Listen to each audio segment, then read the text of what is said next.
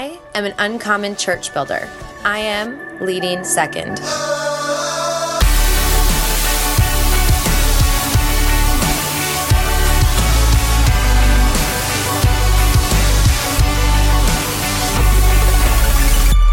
Hey everyone, I'm Brandon Stewart, and welcome to the Leading Second podcast, where we're on a mission to raise up uncommon church builders and be the kind of leaders that our pastors would absolutely kill to have on the team. Man, I'm so excited for this. Here we go.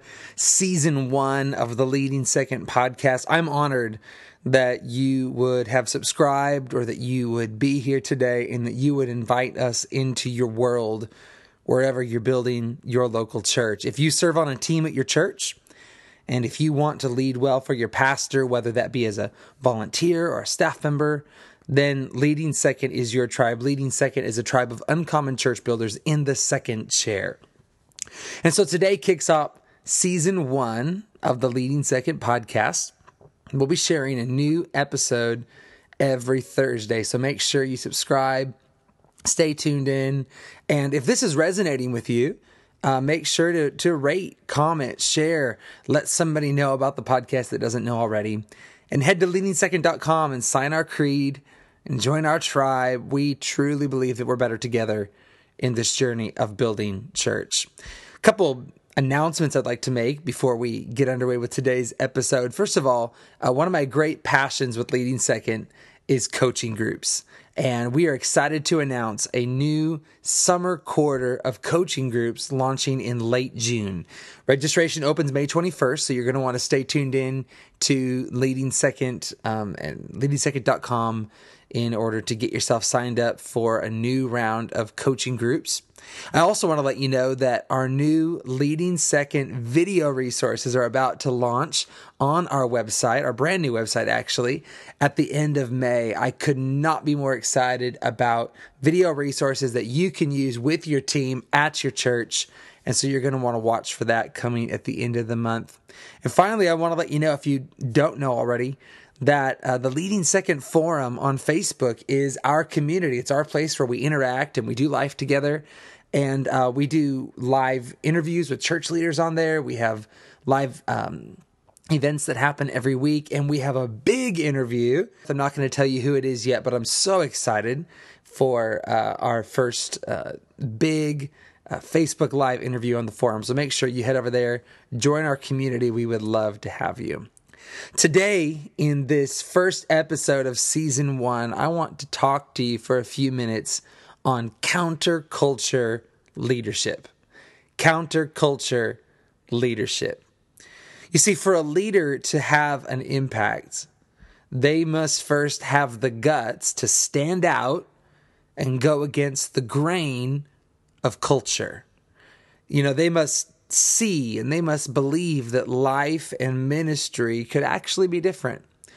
And you know, this is why we began Leading Second. As I've crisscrossed North America these past 6.5 years as an extension of my pastor, Kevin Gerald, and my home church, Champion Center, and I've sought to help leaders and build churches, I began to take a look at the landscape of ministry, you know, kind of the landscape of church life. And I feel like I began to see some things that sadly were very common, things that didn't match up with what I knew to be true of building a healthy church. My story is one of being in the same church my whole life. So at the time of this recording, 36 of my 37 years on planet Earth in one church, essentially one pastor, one vision. And while our church isn't perfect, I will say that it's one that's grown and it's lasted in a notoriously difficult part of the country. And our church has a culture that I'm very proud of. I'm very, very proud of the culture of our team and the culture of our volunteers. It's a culture that is life-giving and distinct in the landscape of ministry. And Leading Second is built off the idea of looking things at a new way. Even from our logo, through our brand, through all of our message, we wanted to bring this idea of looking at things through a different perspective. In other words, we've designed this tribe around the idea of putting things together that don't seem to go together in our world. And we believe that's exactly what the gospel does. The gospel comes into our lives and turns what is common on its head and gives birth to something that is uncommon. And so today I want to talk to you about the DNA of a healthy leader in the second chair, a counterculture leadership. And I just want to contrast it to some things I feel like I've seen versus what I believe we're called to be as second chair leaders if we're going to lead well.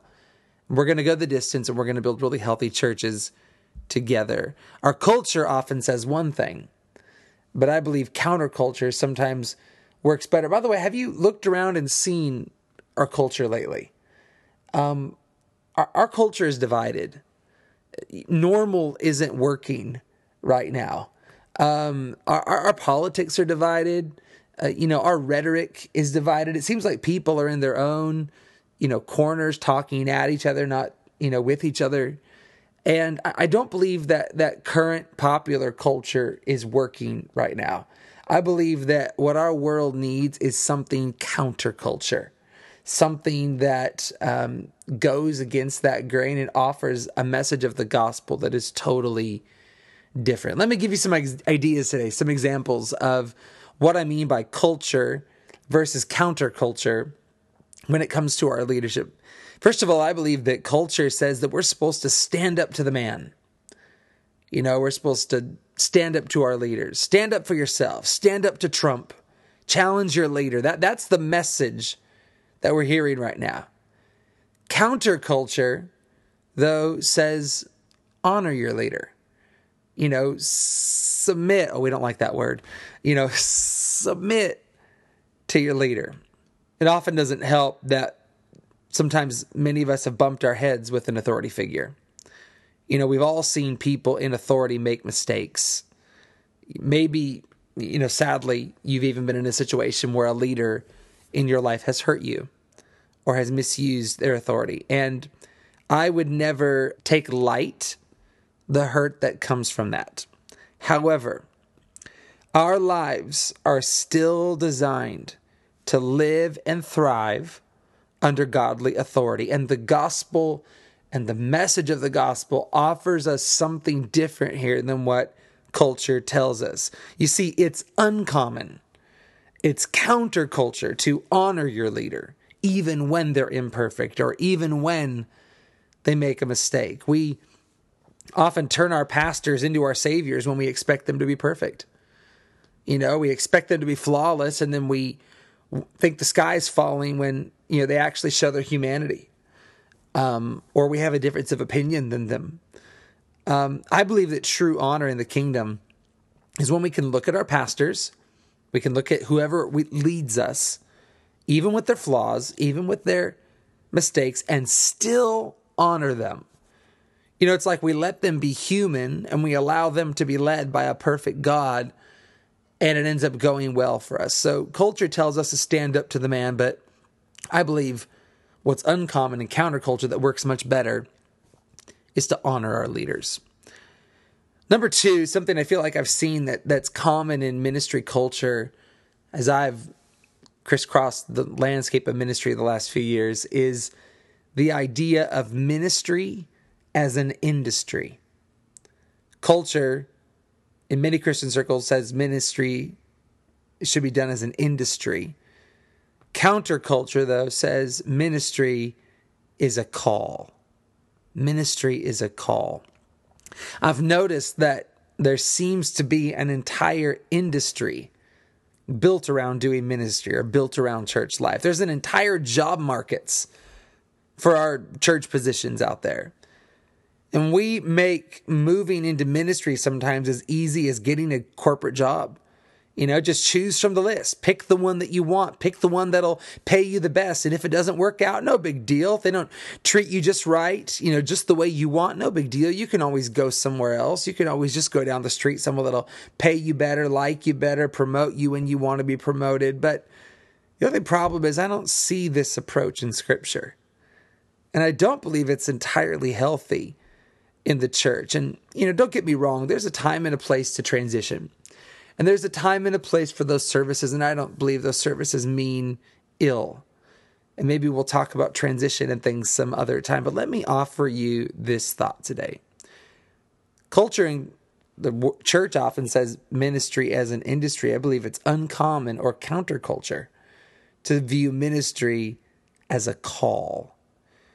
You see, when the call of God is on your life, and when God has called you and assigned you to be planted in the church that you're planted in, it will sustain you through the tough times and through the tough seasons. I haven't stayed planted at one church for 36 years because it's always been easy, because I've always, thought we did everything perfect, or we thought we always made the best decision in every way. That's just low-hanging fruit. That's just not the reason I stayed planted. I stayed planted because God had called me to our house, because God has assigned me there. And in the tough times and in the moments where I bumped my heads, I found that God sustained me because the call was bigger than all of that. And sadly, I believe that's an uncommon view of ministry. I just challenge you today to realize that if you're somewhere and God has planted you there, just be immovable.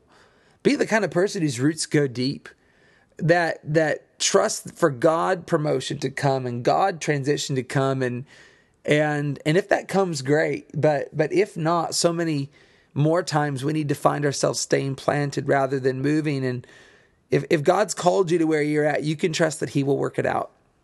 And you can trust that He will promote you and He will take care of you. So culture views ministry as an industry. Counterculture, though, says ministry is a call.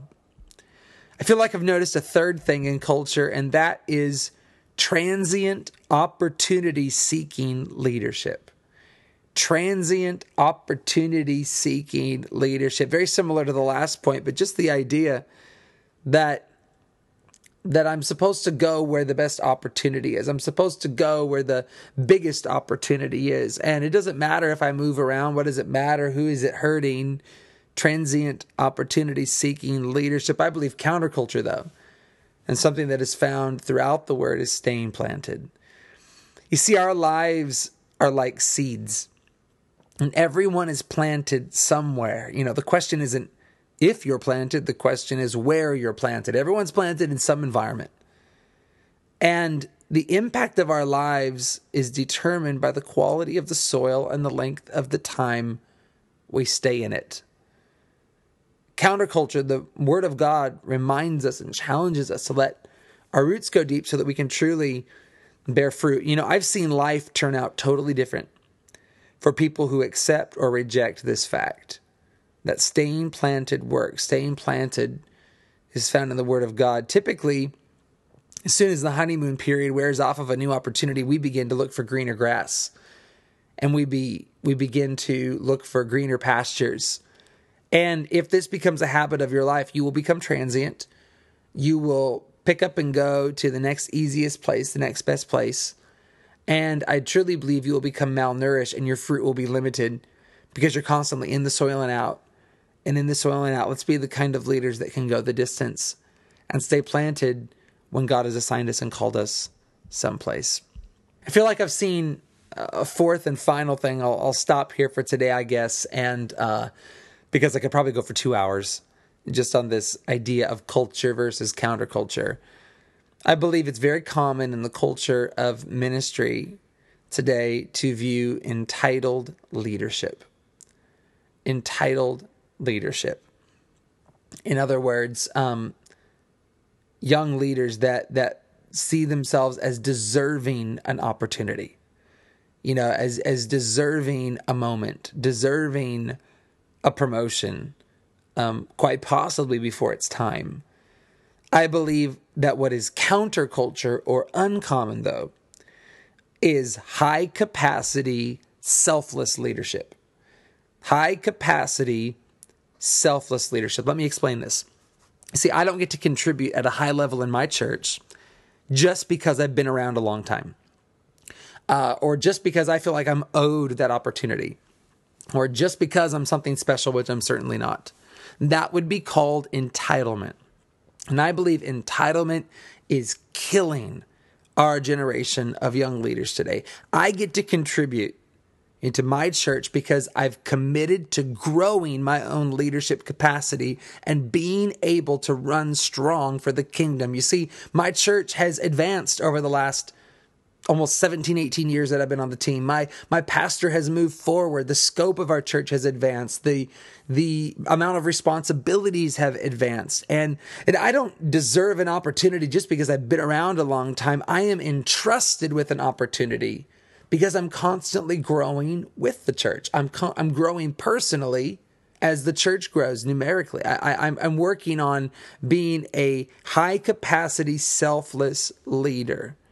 In other words, we must remember that we are entrusted as young leaders and not entitled. We are entitled to nothing and entrusted with everything. I believe that as a leader, if you will view yourself this way, a new hunger will take over your life. Well, you'll realize that the greatest thing you'll ever do for your leader is to grow in your capacity and to be able to handle more and do more selflessly for the kingdom. You know, imagine with me as we close, imagine how potent your church could be if it had an uncommon counterculture DNA. You know, the Bible says this. The Bible says that they will know we are believers by our love for each other. In other words, people will walk into our churches and they'll walk into our company and they will sense something different about us. And that very thing will draw them to Christ. That very thing will cause them to want to be in the church because it is uncommon, because it's counterculture, it's unusual.